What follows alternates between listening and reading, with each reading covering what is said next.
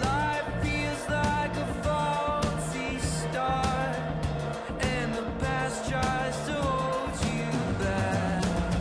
And love draws a line in sand, and there's no second chance this time. Welcome to Winning Slowly, taking the long view on technology, ethics, religion, and art. I'm Stephen Carradini. And I'm Chris Krycho. And today we're going to talk about superheroes. We've spent the last 3 weeks talking about really heavy things, really important things.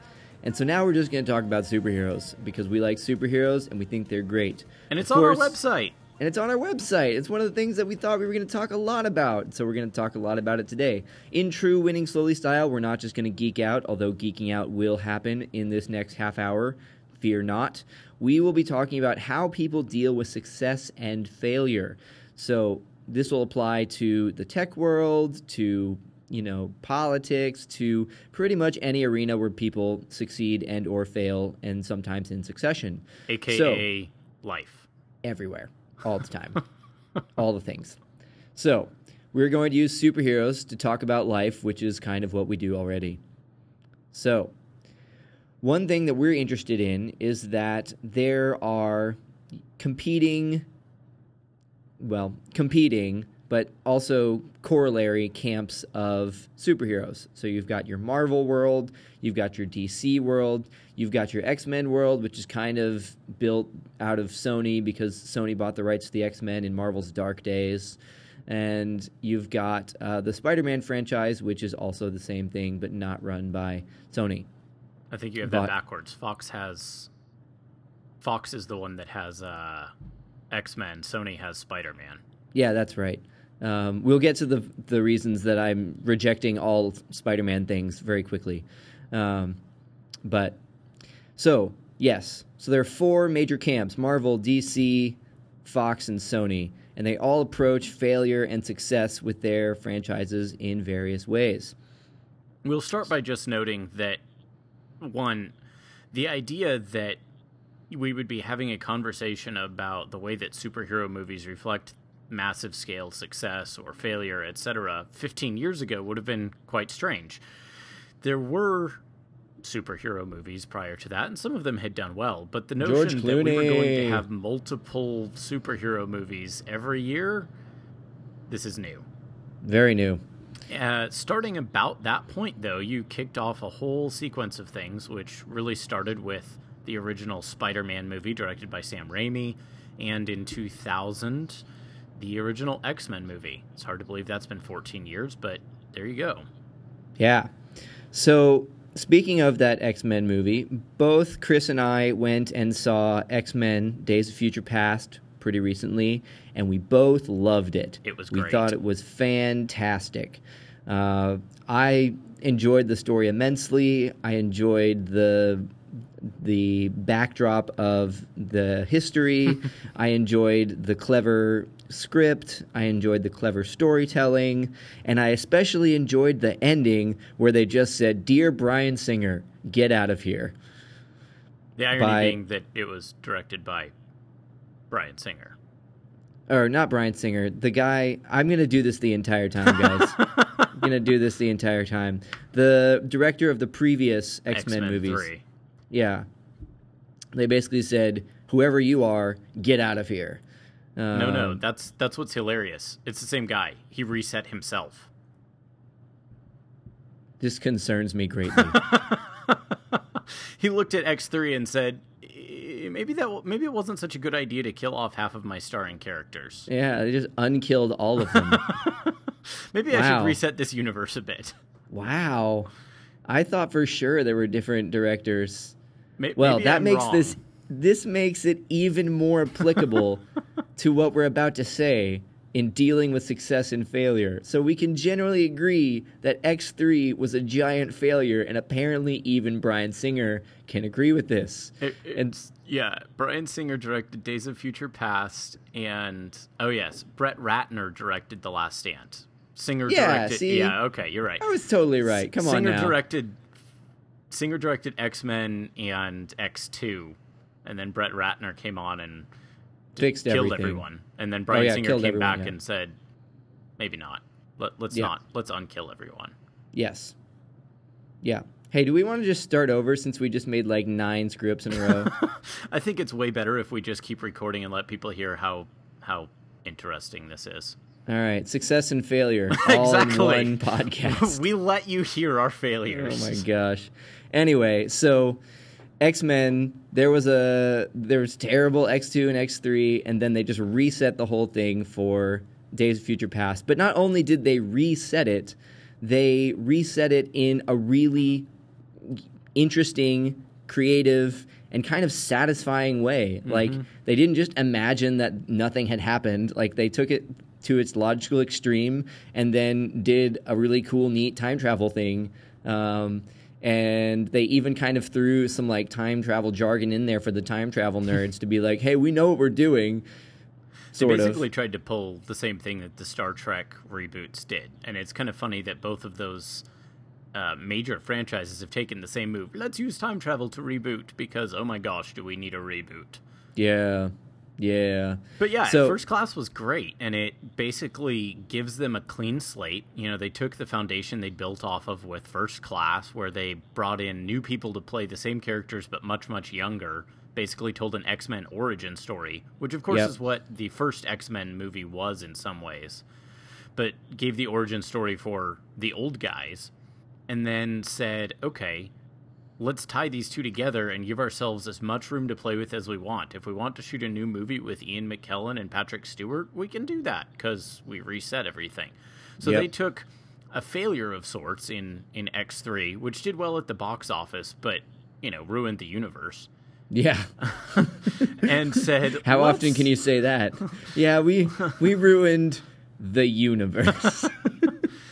So they took and said, let's reset and give ourselves new ground to play with. And they did it really well. They took their failure and took their failure as an opportunity to do something fun and new and do it in a way that opens up the universe for, you know, more exploration and whatnot. And that is a great response to say, Yeah. here's a great opportunity.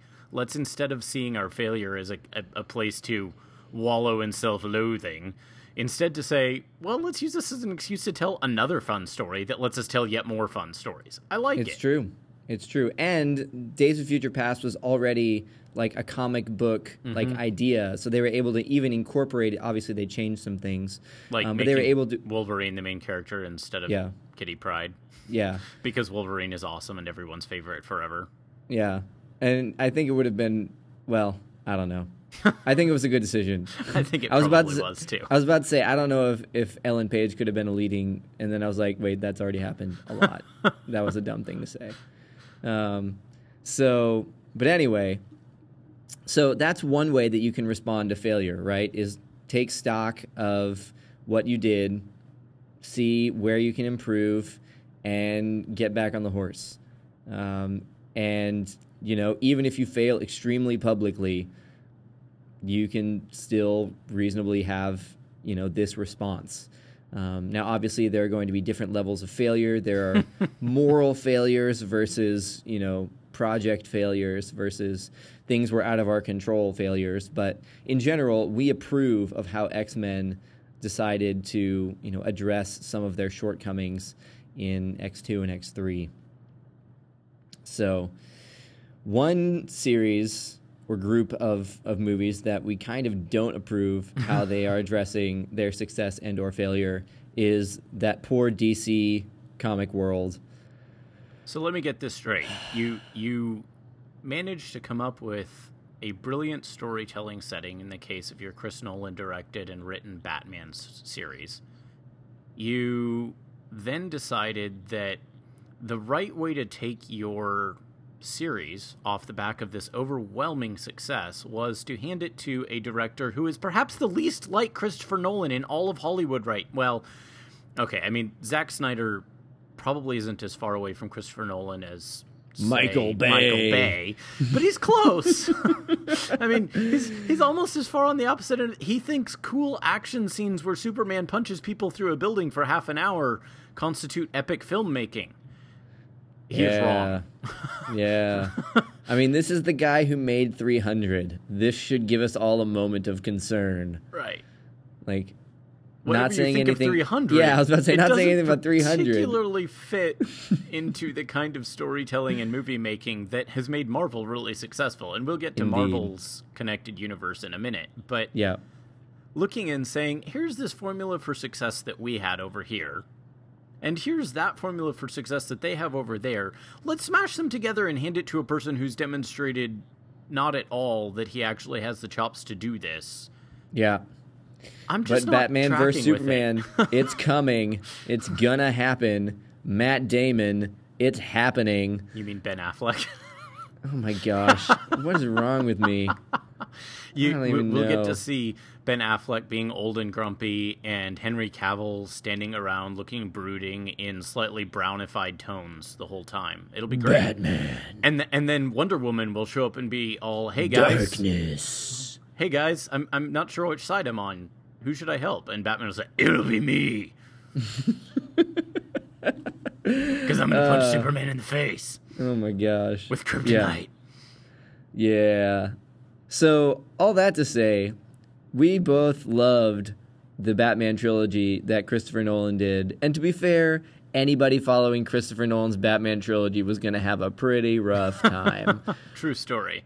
But Zack Snyder, maybe not the guy I would have picked.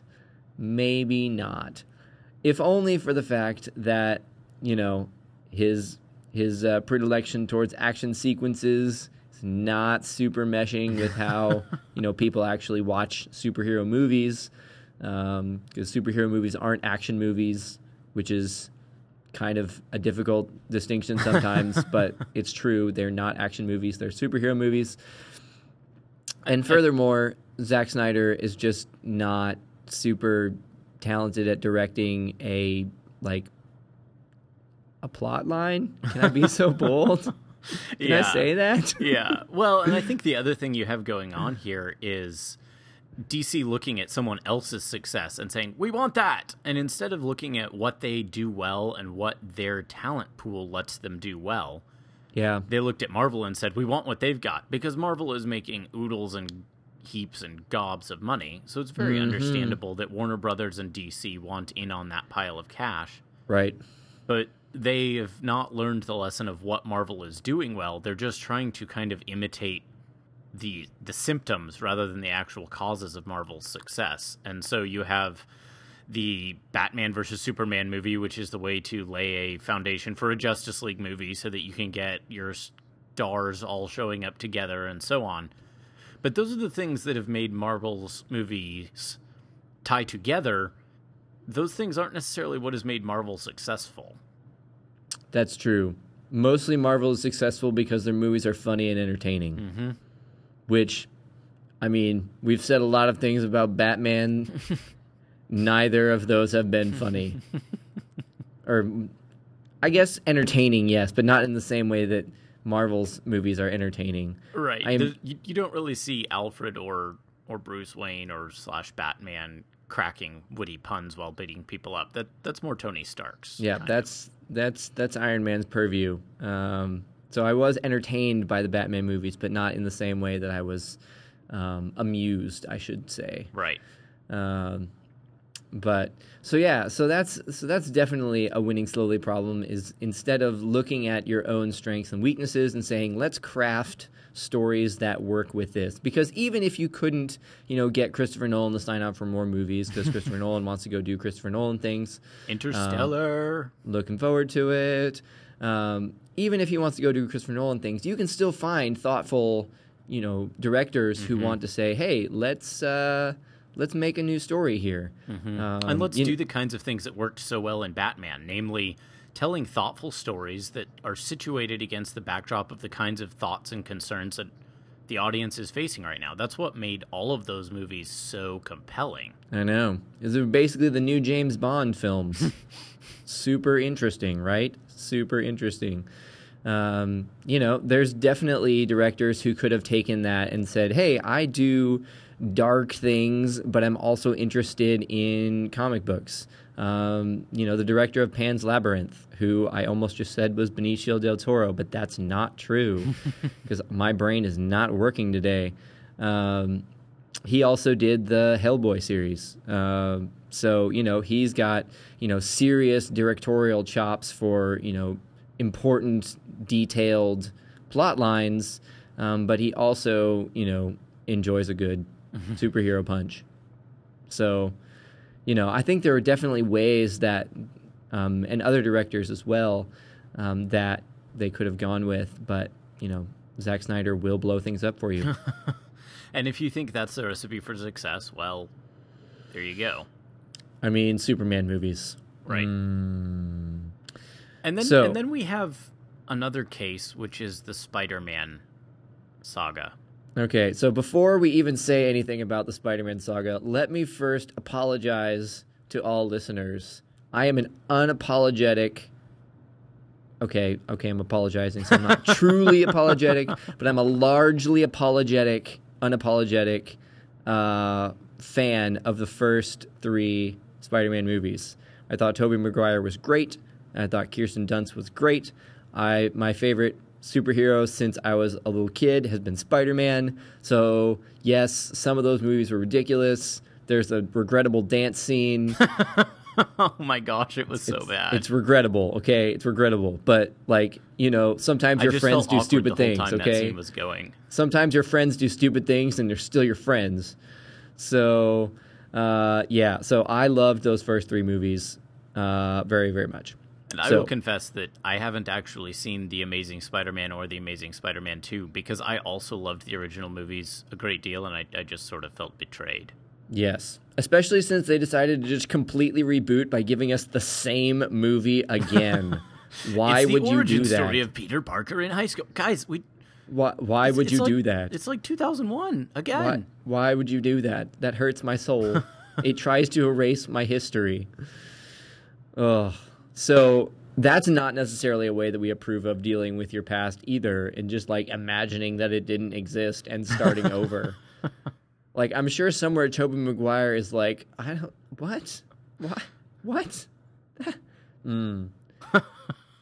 But...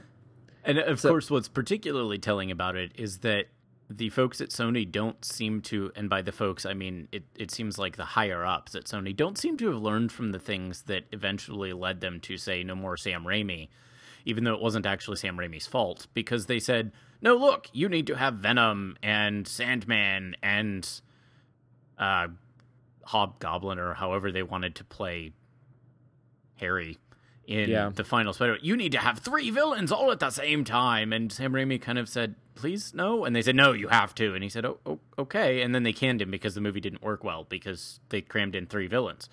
Yeah. Well, suddenly all the reviews for The Amazing Spider-Man 2 are complaining about there being, wait for it, 3 villains. And I'm thinking, I sense a pattern here. And the director has changed, and the writers have changed, and the actors have changed. The folks at Sony don't seem to be learning from previous failure. Winning slowly tip. Learn from previous failure. Yeah. Spider-Man, how I have loved thee. How I will continue to watch the original trilogy. The less amazing, apparently, but still awesome original trilogy. Up next, as far as I can tell, is probably the ultimate Spider-Man if you're tracking with how comic books do it. That's right. And then it's going to be the super amazing, incredible, wickedly intelligent Spider-Man. I was actually referencing actual ongoing comic book series because you had Spider-Man and The Amazing Spider-Man and Ultimate Spider-Man. Yeah, I know. I'm just being angry about Spider-Man. That's fair. Tell us how you really feel, Steven. No, you don't want to know. You don't want to know. No. To quote a different movie trilogy where people didn't learn from success or failure properly. Right. We won't talk about that today. Not today. But what we will talk about in the next 10 minutes here or so is the gold standard of superheroing up until this point, that Marvel franchise. Sorry, I can't get that out of my head all of a sudden. It's like their marketing push has been wildly successful. Oh my gosh. So both Chris and I have been incredibly impressed by their ability to push Guardians of the Galaxy, which by all accounts should not make any sense at all. It's a talking raccoon with a gun and a Talking tree with a gun. And Chris Pratt and like Karen Green Lady. Gillan, who was wonderful. And yeah, it's just like I think super it's Zoe weird. Saldana, actually. No, Karen Gillan's in that movie, dog. Somewhere, I think. No, she's in that movie. I don't even care. She's in that movie. Trust me, my friend Jeff and I were like super hardcore geeking out when we heard that news. Because we're also all great big Whovians. We love us Yeah. some Doctor Who. Yeah. So, so like they've done an incredible job pushing this incredibly bizarre set of heroes who, to be fair, have a beloved comic book fan base. But this doesn't seem like, something that would immediately be successful. No. Yeah. Criminals in the underworld with... Groot. Right. I Vin don't Diesel. understand. I don't understand at all.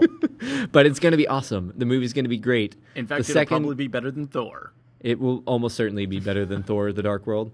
And the second one is already announced, just in case you were worried. So we were kind of amused that this happened, that a sequel was announced to a film that hasn't even been, Released yet. But the Ticket sales, early... what? Yeah. The early preview tickets, the pre-sales, have been really, really good, so maybe they know what they're doing. And if anyone has a record of showing that they know what they're doing, it's Marvel. It's who true. seems to be able to say, we're going to churn out at least solidly decent superhero movies twice a year, every year since 2007. Yep. That's really, really impressive. Just the sheer level of consistency. And yeah, there have been some that were less awesome and some that were more awesome. I mean, the Thor movies have been decent, okay-ish movies. Yeah. Iron Man 2, I liked Iron Man 2. I thought it was fun.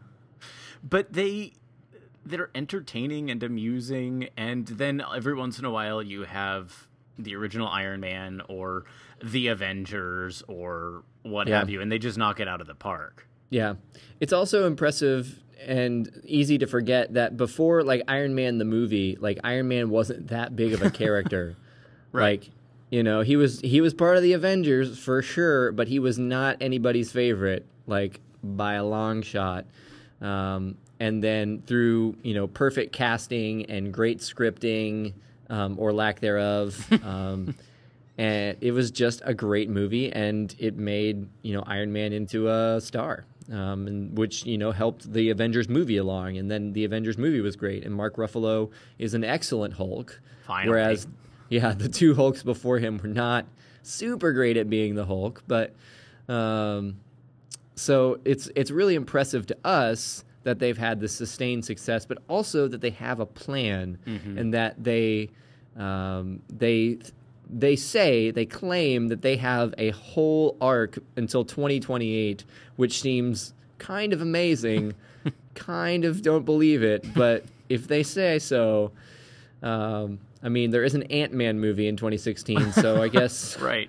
I guess they're really mining the depths there.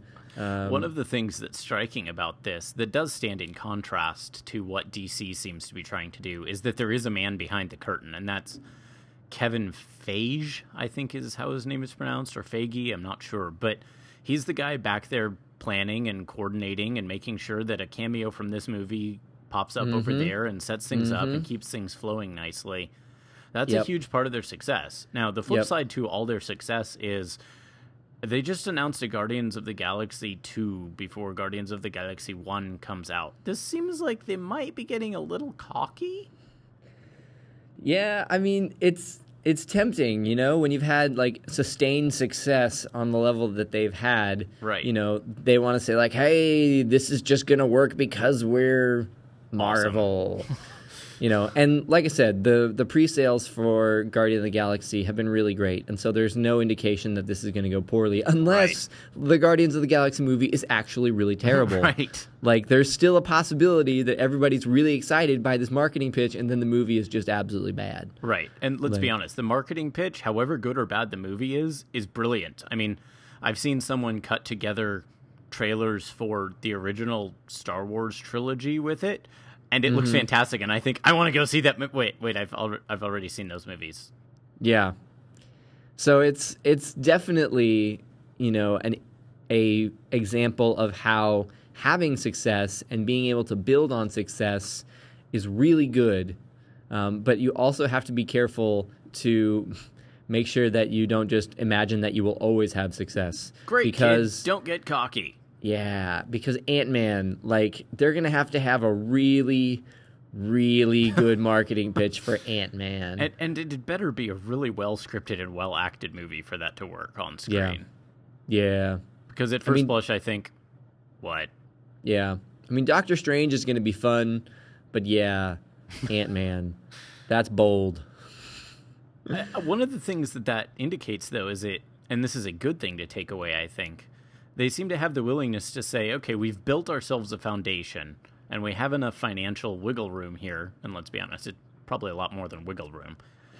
We have enough financial foundation here that we can go take some risks now. And that's fun. And that is a good thing to do when you have that kind of success artistically and whatnot. We've talked about this a bit with bands back during our season 0 sequence of, okay, we've established ourselves as this. Can we pivot a bit? Can we start doing new things and do them well? And I think taking that kind of experimentation along the way, being willing not just to milk your cash cows of Iron Man and Thor and so on, but actually to experiment and go make an Ant-Man movie, that's cool. I like that. Yeah.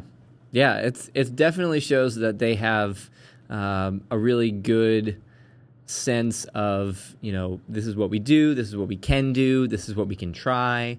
And so I think that, again, that's one of the reasons why Marvel is the bar for best superhero movies, is because they've been able to make good movies that also happen to be superhero movies, and then they've been able to cast well, and they've been able to sustain that success, and then they haven't, kind of gone off the deep end anywhere yet. So right, they've not made any dreadful films yet. Yes, that is the true. worst that you can say about any of them is that they're just all right. So that's definitely impressive to us. And so as long as they don't get cocky and just make a crappy film or two, I think that Marvel's going to stay on top of the game, mostly because the competition is not anywhere near there.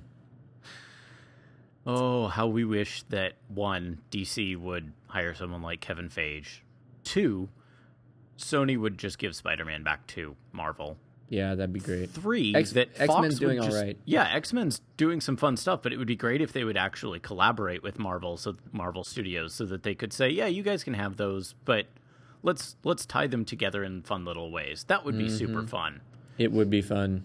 But yeah, so that's how we can deal with success and failure in a winning slowly sort of way, as told by superheroes. One thing we should always remember is that winning slowly in movies doesn't mean making your movie go really, really slow by punching people through buildings for half an hour. Yeah, Zack Snyder, I'm looking at you. That's not what we mean. That we don't want slow movies. We want successful movies that win slowly. Fast movies. That's good. Or at least just well-paced movies. Yeah, okay, well-paced movies. Winning well-pacedly. Winning well-pacedly, I like it. This has been episode 4 of season 1 of Winning Slowly. All of our content is available under a Creative Commons Attribution license. The opening music is licensed under the terms noted in the show notes. Don't forget that you can follow us on iTunes and on app.net and Facebook and Twitter. Until next time, I've been Chris Krycho. And I am and will be Stephen Carradini. Thanks for listening.